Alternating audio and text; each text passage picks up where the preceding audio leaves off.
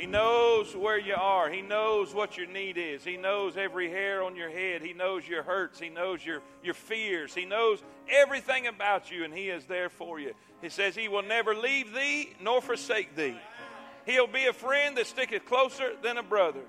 There have been places in my life that some people just could not walk with me. As close as I was to my family, as close as I was to my own brother, there was places He couldn't walk with me. But Jesus said He'll be closer than a brother.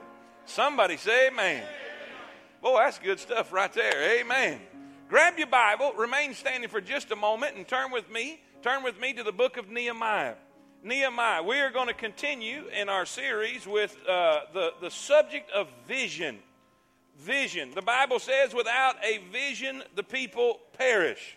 Without a vision, the people perish. Helen Keller said there's one thing worse than being born blind, and that's living with no vision. Living with no vision. I've really enjoyed this particular study. To catch you up, if you haven't been here for the other two messages, you'll find out when you go to the book of Nehemiah, the nation of Israel has been in peril. The nation of Israel has been basically laid desolate because of their sin and their disobedience. They were taken into captivity in Babylon, and for 70 years they stayed in captivity. Then God allowed them to come back and begin the rebuilding process. He allowed a group of people to come back and start rebuilding the temple and so forth and so on. Well, the process had slowed down greatly. They got the temple built, but the walls were still in rubble. The city basically was still desolate. And word got back to Nehemiah about the condition of the city. And it broke his heart. It broke his heart. The Bible says he fasted and he prayed and he mourned and he asked God, what would He have him to do? You know, God will always stir up a vision by exposing a difficulty, by exposing a problem, by exposing a need. That thing that you just learned about, that issue or that situation that just come up into your life that you think, what in the world, why did this happen? It may be that God is opening your eyes to something that He wants you to do something about.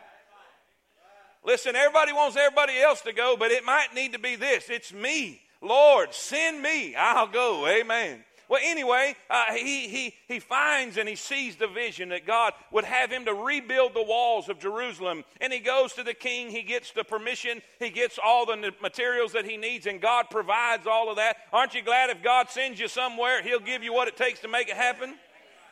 He goes and he presents this to the people. They get all jacked up about it, man. They're excited. I mean, he put on some kind of pep rally, amen? And they're all excited. He said, let us rise up and build. They said, let us rise up and build. Let's strengthen our hands for this good work. And they started building. They started building. Now, how many of y'all know anytime you do something significant, there's going to be some weasel that has something to say about it? You say, I don't want people to talk about me. Well, don't do nothing. If you don't want people to talk about you, just don't do nothing. Don't do nothing significant. Don't make a difference in somebody's life, and people won't talk about you. But if you stand up and decide to make a difference in somebody's life, somebody's going to have something to say about it. Somebody's going to be negative. There's whiners everywhere. Amen. In the spirit of the song, let's give them something to talk about. Amen. They were criticizing them, saying it can't be done. You can't do it. It's impossible. The task is too great. The task is too large. You can't do it. There's always those type people. There's always those type people who say it can't be done. But guess what? If we keep reading, we'll find out in 52 days, in record time, they accomplished the task. Amen? Now, here's what I want to do. I want you to look in Nehemiah chapter number 4 and verse number 6. I'll just read one verse and you can sit down today. One verse that is probably, a section of this verse is probably one of the most popular verses for pastors and churches, especially if they're in a building program or something of that nature. I've seen it my whole life. Y'all know I grew up a preacher's kid, so I've been in church my whole life, and I've seen it. Matter of fact, the very first banner The very first banner that I put up on the wall when I came in October of 99 down in the little building, I went and had it made up, and Brother Dole was over visiting, and me and Brother Dole got ladders, and we put it up on the back wall there in the auditorium because I wanted people to see this verse. I wanted people to get this in their heart and get this in their mind for what we had to accomplish. Verse number 6, Nehemiah 4:6. If you're there, say amen. Amen. So built we the wall, and all of the wall was joined together unto the half thereof. In other words, they finished the wall all the way around, and they got it about halfway to the height that it was supposed to be. In other words, they had halfway accomplished the job that was set before them. Then it says this. Here's our text right here. Here's what I want you to get right here. For the people had a mind to work. For the people had a mind to work. Now that word mind there means heart. Their heart was in it. They were doing it with all of their heart. They were serving with all of their heart. They were volunteering with all of their heart. Are y'all with me? Do you realize if we're ever going to accomplish anything significant, if we're ever going to do anything of any importance whatsoever, we're going to have to do it with all of our heart. We can't do it halfway. We can't do it mediocre. We can't just make somewhat of an effort. We've got to do it with all of our heart. And all God's people said, amen.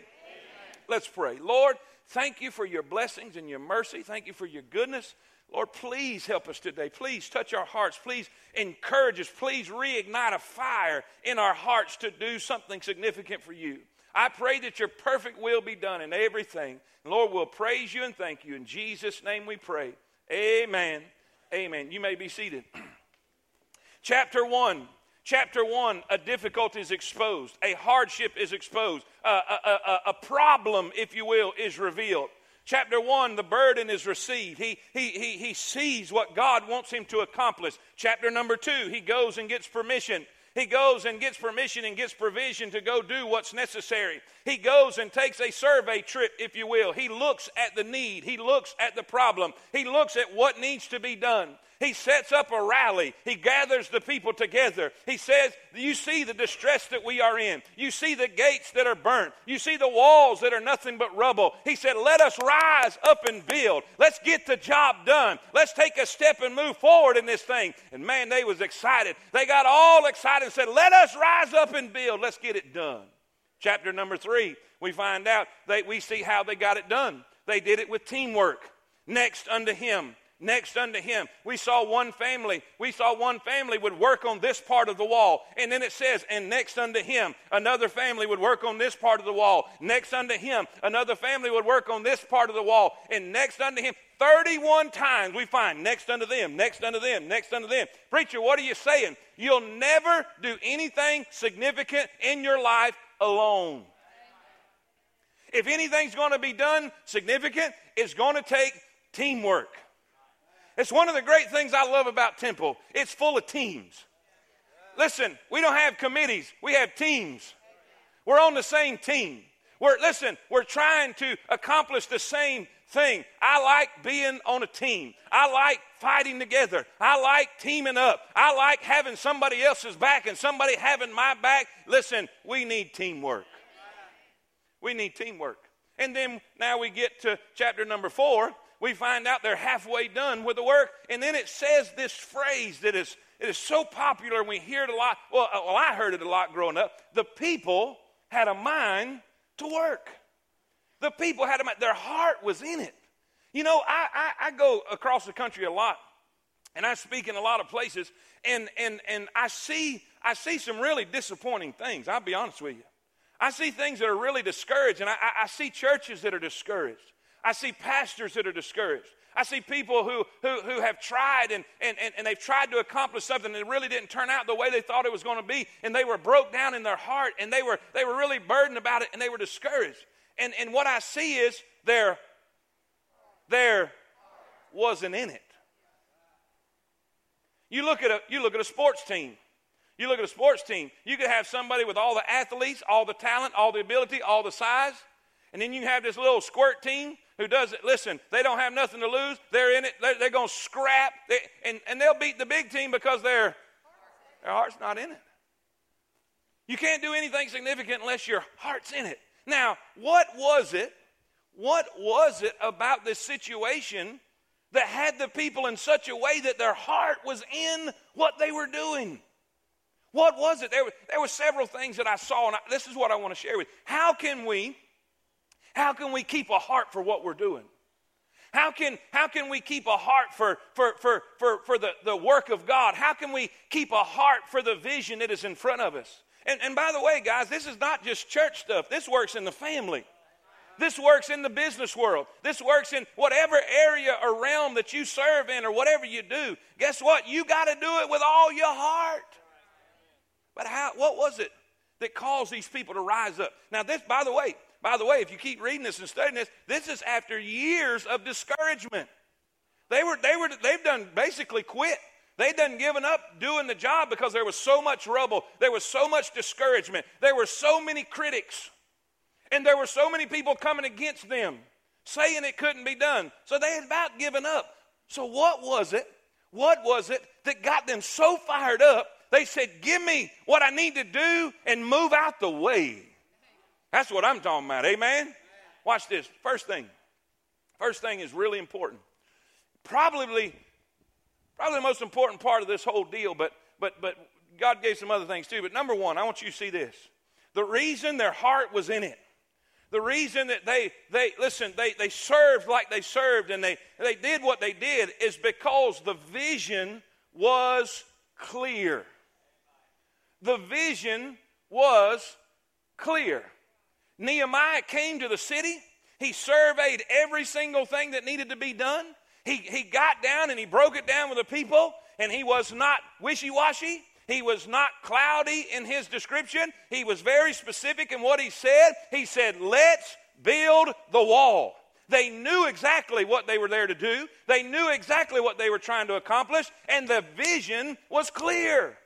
I said this over and over, and I think I may have put this on Facebook last night. I've gone to so many churches that were just struggling and having a hard time.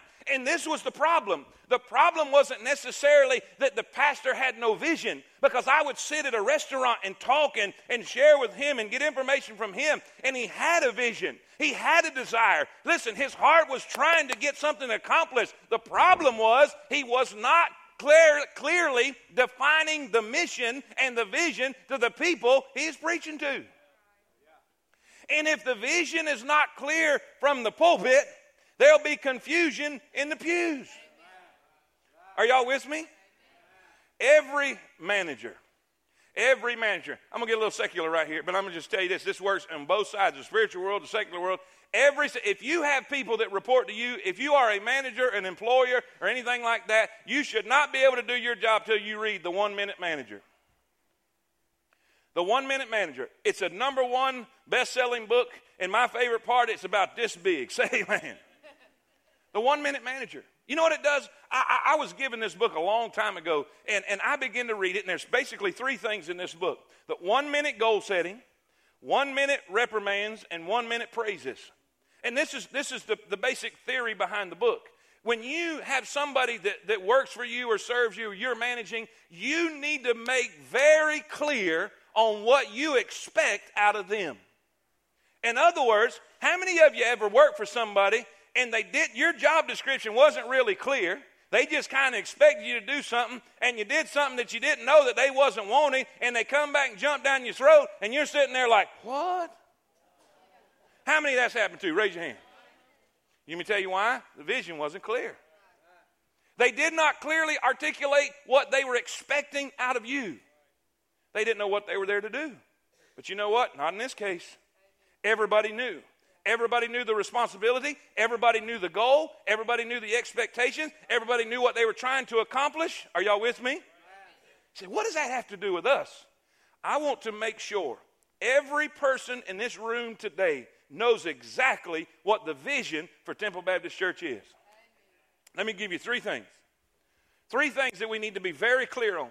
3 things that we need to all understand when it comes to the future. When it comes to what are we doing here at Temple. Do you know there's some churches that are just social clubs? You know, there's just some churches that are family-run units. That if you don't know Uncle Julio and Mama Green, you're not in the clique. And if you're an Uncle Julio in here, I'm sorry. Amen. That was just right off the top of my head. Amen. Come on now. Don't get looking sideways. Y'all know I'm telling the truth. I've been in church my whole life. Don't look at me that way. I know how this is. It's not for the glory of God. It's not to win the lost. It's not to change the community. It's not to minister to the broken. It's not to feed the hungry. It's not to shelter the... Hello? Anyway, let me get back to my thought. I'm running a rabbit. Amen. What are we here to do? What are we here to do? Three things that we need to be clear about. We need to be clear about. And we need to understand this is where we're going. This is where we're going. We need to be clear. A, write this down. We need to be clear about our program. We need to be clear about our program. What is our program? Loving God, loving others, serving both. Say it with me. Say it again. Preacher, what are you saying? I'm saying this. There are a lot of people who have a lot of ideas about what the church should be doing. A lot of people. And it's funny that a lot of people will think the church ought to do something, but they don't understand they are the church. And they will come with an idea that they want somebody else to implement. Well, guess what? We're clear in our vision. What are we trying to do? We want to teach people to love God.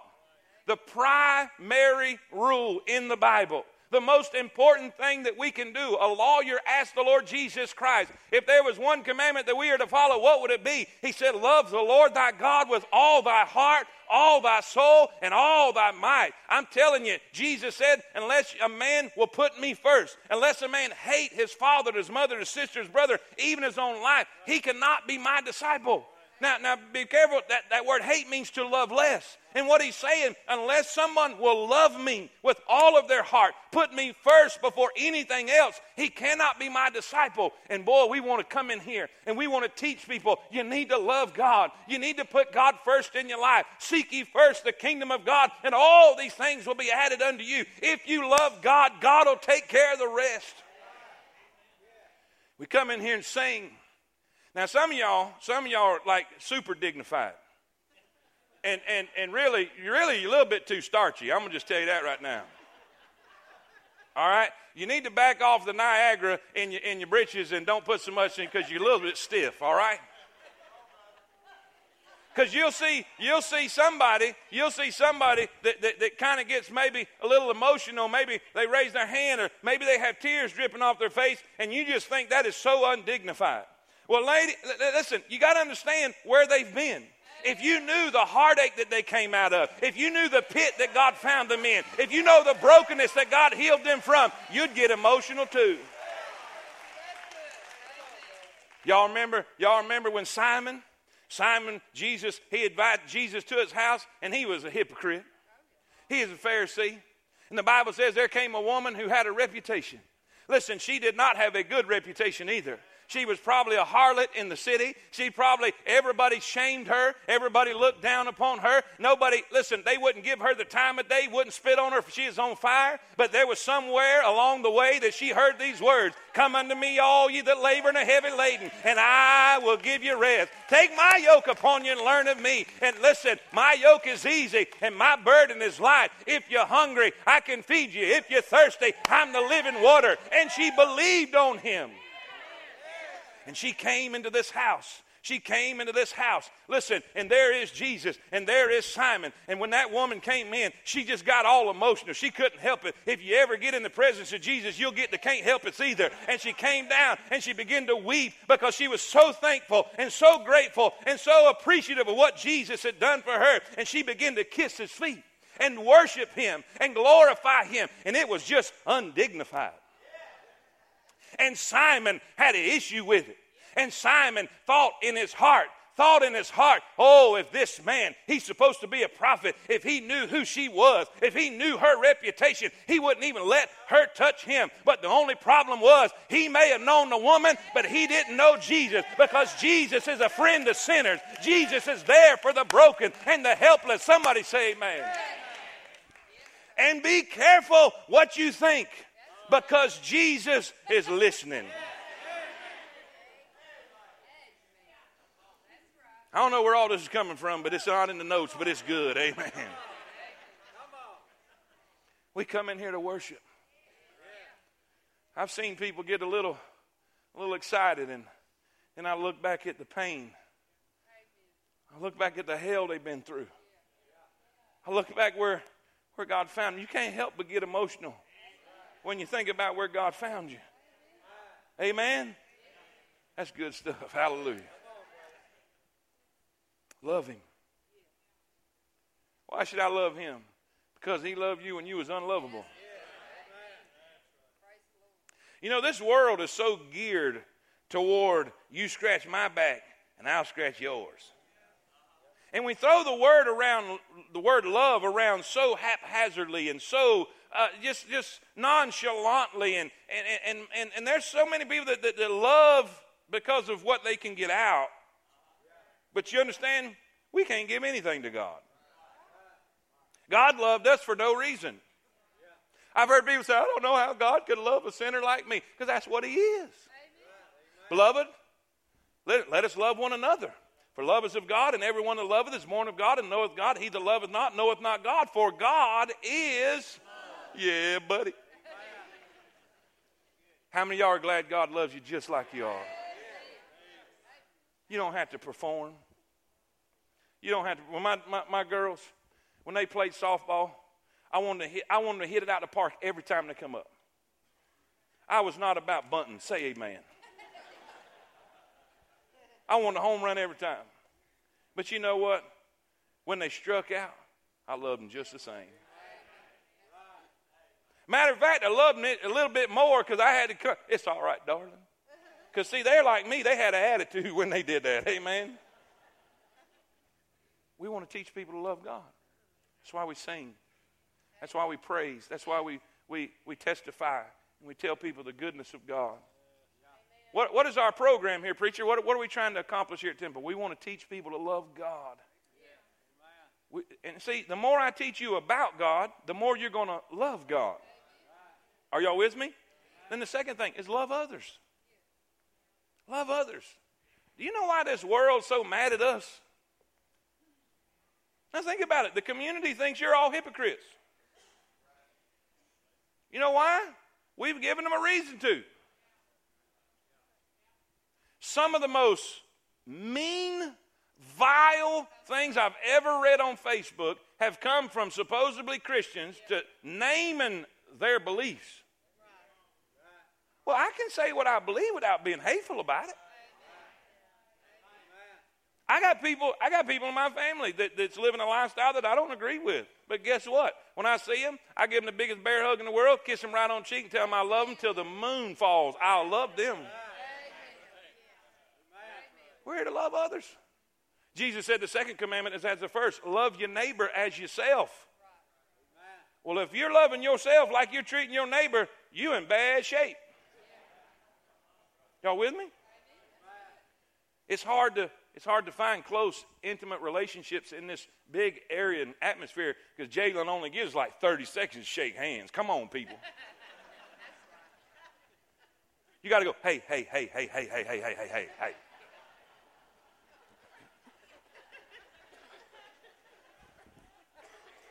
Hey, I'm like Donald Trump. I'm just telling like it is. Amen. Let's go.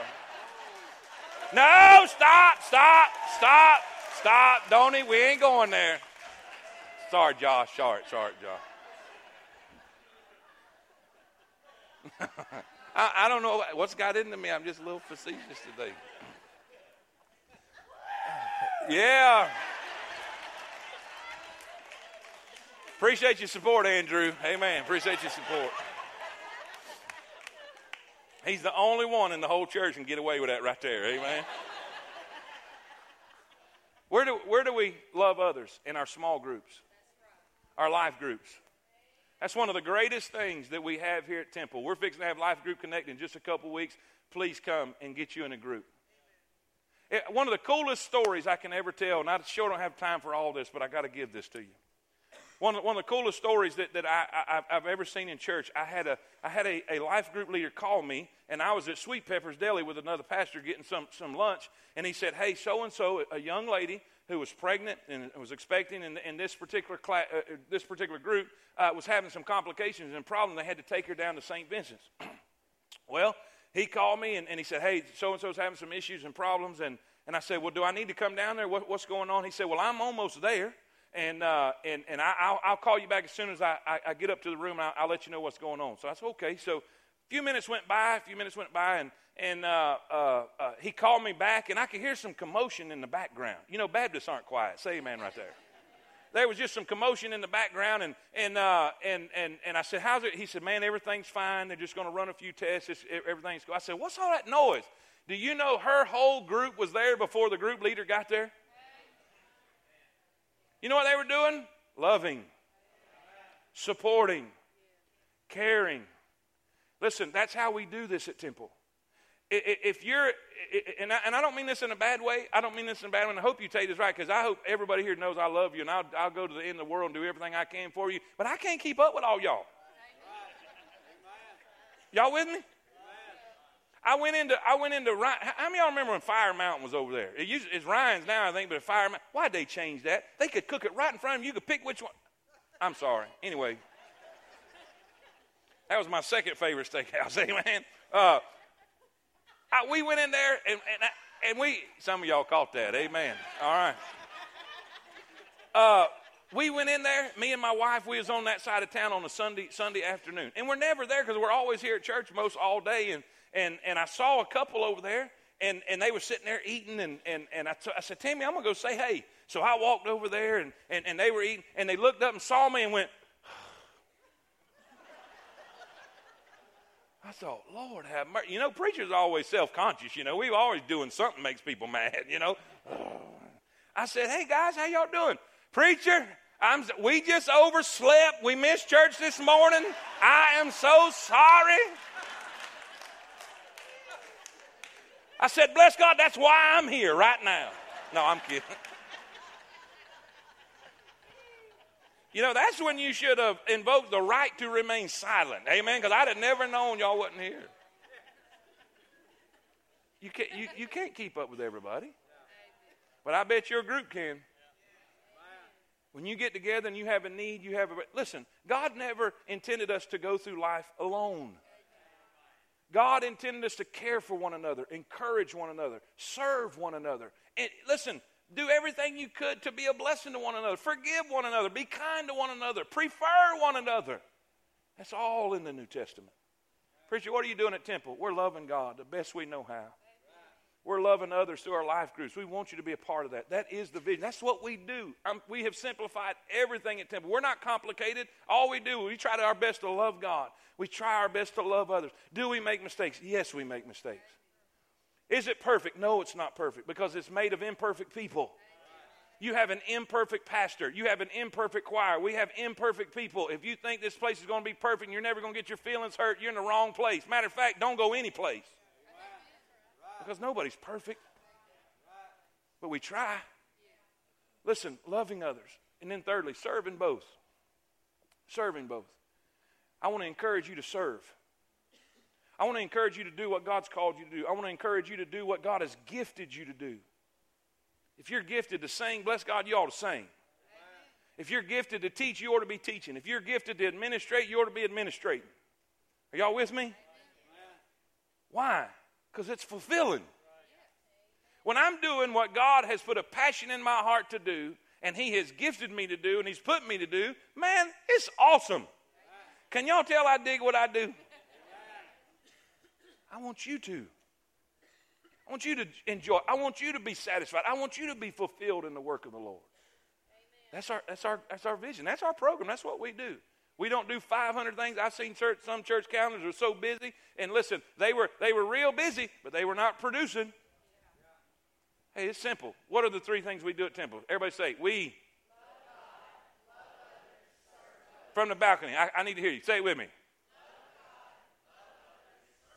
That's what we do. It doesn't get any clearer than that.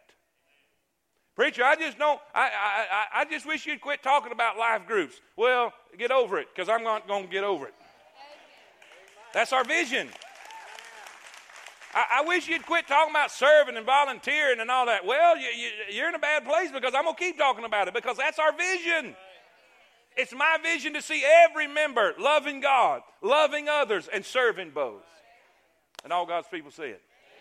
Secondly, and I'm going to hurry. Oh, we got plenty of time. Y'all was messing with me with that clock. Amen. Listen, our program. But then I want you to see, I've got a vision for our property. Our property. It is my vision to see a finished, say that with me. That means walk on pavement all the way to the building. I know we redneck, but I'm about tired of gravel. Say amen. A finished, debt-free facility. Say it with me. Now here's how we're going to do it. We're going to do it before I turn 50.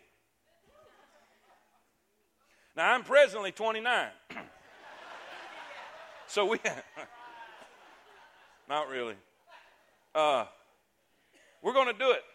We have 8 years to do it. 8 years. You heathen people, hush while I'm preaching.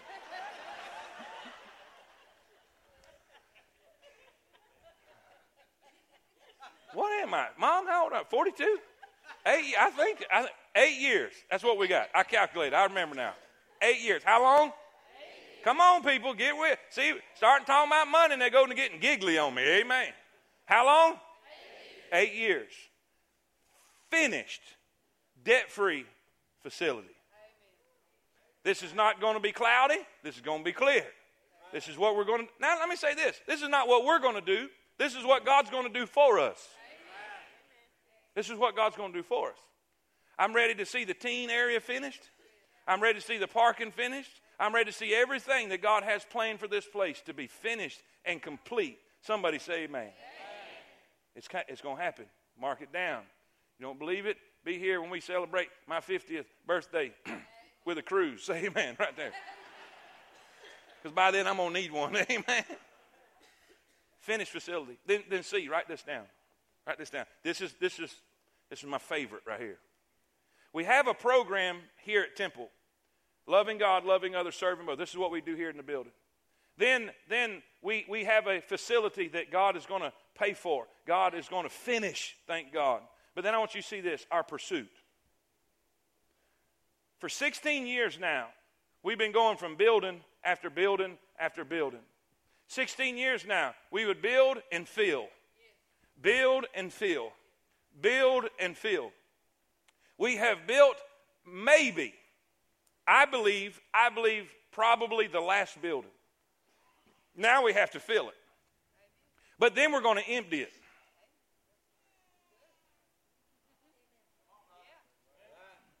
Y'all getting quiet? What's up? You know why? Because God's going to call you to go out there and do the same thing. Do you realize a church's success is not measured by its seating capacity? Because I've seen a lot of churches that had bigger buildings than this and it was empty. A church is measured not by its seating capacity, but by its sending capacity. Let me illustrate it this way. If the only thing that ever happens with Temple happens in this building, we failed. What we are supposed to do is make a difference out there. It's our sending capacity. It's what we send from this building into our communities, into our country, into the countries abroad. It's where we go out there and make a difference that determines the success of our church. You remember that statement that pastor told me several months ago that just stabbed me in the heart and made me really open my eyes to a lot of things? When he said this, he said, if your church ceased to exist tomorrow, would your community know?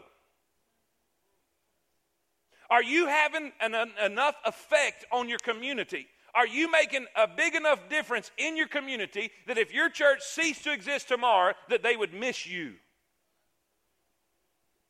This is what it's all about. We're going to be sending. We're doing it now, but we're going to be doing it in a greater way. We're going to be doing it in a more efficient way. We are going to start, most of you know, in just a couple weeks, we're going to kick off TBI, Temple Baptist Institute, where we're going to train and we're going to send. We're going to train them to do what we are doing. We're going to train people to know their Bible, to be clear in what they're doing. Are y'all with me? Say amen. That's our pursuit. No more buildings. No more buildings. That is a blessing to me. Say amen right there. I had a good time in the tent, but I like the building. Amen. We're going to train and send. We're going to train and send. Our program, our property, and our pursuit. That's where we're going. That's our vision. It's clear. There's no question about it. This is the direction we're going. Why could they serve in such a way that their heart was completely in it? Because the vision was clear. Say that with me. Let me give you these two things and we'll pray. This is just icing on the cake. Not only was the vision clear, but they knew what they were doing was important. Let me give you a verse. Let me give you a verse. In Nehemiah 2:18, the Bible says they strengthened their hands for this good work. Then it says in Nehemiah 6:3, the critics, the people, the enemy was trying to stop them from accomplishing the task. And they came to Nehemiah. Nehemiah is leading the charge. Nehemiah is working. He's going after it. And they said, come down and meet with us. Come down, let's have a meeting. And they meant mischief. They were going to kill him. And this is what he said. I can't come down because I'm doing a great work. What I'm doing is important. What I'm doing is necessary. What I'm doing is great. Do you know what will keep the heart in what you're doing? When you realize what you're doing is important. What you're doing is making a difference. What you're doing is significant. I know. I've done a lot of things in my life that were insignificant. I've done a lot of things in my life that was not important. I've done a lot of things in my life that was temporary. But what I do for God is eternal. It is not temporary. There's only one thing that I can take with me, and that's what I do for the Lord. Your houses are going to burn down. Your cars are going to burn up. Listen, that's all going to go away. They will rust and they will rot. But Jesus says if you will lay your treasures up in heaven, somebody say amen. What you do in this place is important. It is important. It is significant. It has great eternal value. I'm the type, my parents are sitting right here in this building. Right here. You can ask either one of them. I would never ask for lunch money. I would never ask for anything. Now, my sister would ask for the credit card. Say amen. And thank God, because if she didn't, I wouldn't eat lunch, because she'd go get her lunch money and my lunch money. She didn't have no problem asking, but that's not my temperament. I just can't do it. It just bothers me to ask for anything. I don't want to feel like a moocher to anybody or anything. That's just not me. And you know what? When it comes to the work of the Lord, I don't have any problems asking you to sacrifice. I don't have any problems asking you to give. I don't have any problems asking you to serve. I don't have any problems whatsoever asking you to get involved in what's going on, because this is not for me. This is for the kingdom of God. And when you realize what you're doing is of vital importance, man, your heart will be in it. Andrew, can I use you for an illustration? How many of y'all remember? How many of y'all remember when Andrew was in his accident? You remember how the whole city rallied and man, we was doing T-shirts and stickers. Pray for Andrew. As a matter of fact, I was coming down the road and saw a Pray for Andrew sticker on the back of a car today. And everybody, you know what? Your heart was in it. You know why? Because you knew what you were doing was important. Some of y'all, your vision has been cloudy. You've been so surrounded by the things that, matter of fact, your vision may be cloudy today because of something stupid somebody else did. I was on Facebook for a minute this week. And somebody posted a letter of a 90-year-old widow that was kicked out of church because she didn't give money or something. I don't remember the whole deal. And you know, that just chaps me. And I put a little meanie face.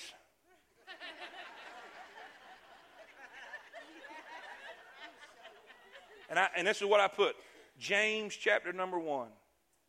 Real religion, pure religion and undefiled is this: you minister to the widows and the fatherless. Period. Now, that wasn't the whole story. Then somebody got on there and said all churches is greed and you know, something else that was goofy. Y'all know I had to respond. And I responded. And this is why. You can't lump everyone in the same basket. They're all greedy. I want to say, tell that to the people we put food on their table. Tell that to the people whose lights are still on because we helped them. Tell that to people who's still in a house because we gave them rent money. Anyway. Are y'all with me? Don't let the foolishness of somebody else keep you from seeing what God wants you to do. I heard people say this: I'm not going to church with hypocrites. There's some hypocrites up there. Well, I'd rather go to church with some than to hell with all of them. Amen? And as far as that goes, there's hypocrites at McDonald's. There's hypocrites at WDG. There's hypocrites at the bank, but I'm going. Y'all with me? How many of y'all understand what we're doing is important? It's important. If what you're doing is important, you'll have a heart for it. Preacher, I've been discouraged. Man, it's a good time to get encouraged. I'm not going to let foolish people stop me from doing what I know is right. They're there all the time. I hear it all the time. Preacher, did you hear so-and-so say so-and-so? Let them talk. That means they're giving somebody else a break. Y'all with me? Then lastly, this is so important. This is so important. The vision was clear. It was very obvious what they were supposed to do. The vision was clear of their goal and their accomplishments. When you know your responsibility, it's so much easier to get the work done. Their vision was clear, but then they knew what they were doing was vitally important. They were doing a great work. What they were doing was important. Then number 3, and this is it, and we'll pray. In chapter number 4, the enemy's really coming against them now. I mean, they're threatening to kill them. Not just, we don't think you can do it. Not just mocking what they've already done. Now they're going to say, we're going to just come and kill y'all. The enemy's really coming against them. Watch. It says, and I looked, and I rose up and said unto the nobles, and to the rulers, and to the rest of the people, be not ye afraid of them. Remember the Lord, which is great and terrible, and fight for your brethren. Fight for your sons. Fight for your daughters. Fight for your wives. Fight for your houses. Listen, they not only had a clear vision, they not only knew what they were doing was important, they knew who they were doing it for. Why are we doing this? Ultimately, for the glory of God. He says, remember the Lord. We're doing this because God told us to. We're doing this because at 17 years of age, I felt the call of God on my life. And God says, I want you to go and preach the gospel. I want you to go and build a church. I want you to go and tell people who I am. I know why I'm doing this. We're doing this for the Lord. Matter of fact, if you're not doing it for the Lord, when somebody does criticize you, you'll quit. But if you're doing it for the Lord, it don't matter what nobody says. Now watch this. I'm not just doing it for the Lord. I wish I was spiritual enough. I wish I was spiritual enough just to say, hey, I'm just doing this for God, and that's the only reason. But I'm not. I'm doing this for my girls. I'm doing this for my family. I'm doing this for my grandchildren that's going to come up. Do you realize we are getting in such an atheistic, Christ-hating, God-denying society that if somebody doesn't raise up and take a stand for the family unit, if somebody doesn't take a stand for the things of God, we're going to be in a society that has no churches whatsoever. Where's America going to be in 5 years? Where's America going to be in 10 years? Where's your children going to go to church? Who is going to tell your grandchildren who Jesus is? I know why I'm doing this. I know why this is important. I know why I'm giving. I know why I'm sacrificing. I know why I'm serving. Because we got people coming up behind us that need to know who Jesus is. Are y'all with me? You know, sometimes we need to sit back and think, why am I doing this? Why am I doing what I'm doing? If it's to please the critic, you'll always be at the mercy of the critic or the one who does foolish things. But if you remember who you're doing it for, when people would get tired of praying, when people would get tired of sacrificing, when people would get tired of giving, they would look at Andrew and they would see his face. They would see his picture. They would see all of that and they would remember and they'd keep on keeping on. Let me say this and we're done. I had a friend of mine that was a South Carolina state trooper. His name was Trey. His name was Trey. He was about, looked like 9 foot tall with that uniform on, but he's a big guy, just a big old bear. And we were sitting in the restaurant there at the golf course where I worked at, and he was talking about different things, and I said, do people ever try to talk you out of getting a DUI or anything like that? He said, oh, yeah, every one of them. He said, have you ever heard some real good ones? He said, oh, yeah. I said, how many of them have you let go? He said, not one. And I know him because he's a teddy bear. I mean, he'll give you the shirt off his back. So he's like me. I hear a sob story. I tried to have a house rental one time. And Tammy would send me to get the rent, and I'd leave with medicine and groceries and come back with no rent. And she'd be so mad. She's a killer, y'all. Y'all don't know it. That's this sweet face. Y'all don't realize it. Where's the rent? Well, baby's sick. I had snot everywhere. Don't you understand? You know, I just can't. It's just not me. And somebody tell me a sob story, I'd probably let him go. I said, you hadn't let any of them go? He said, let me tell you what I do. Let me tell you what I do. He said, when the story starts getting to me, he said, I say, hold on one second. He said, I go back to my car. He said, I sit in my car. And he said, I flip down the visor. And he said, there's a family of 5. An innocent family of 5. And all of them were killed because of the foolishness of a drunk driver. He said, I come back to my car and I flip the visor down and I look at that picture about 2 or 3 seconds. And I get out of my car and I go say, you're under arrest. You have the right to remain silent. You know what he was saying? I remember why I'm doing and who I'm doing this for. If we're ever going to do anything significant in our life, the vision has to be clear. We need to realize what we're doing is important. And we need to understand who we're doing it for. Don't ever forget who you're doing it for.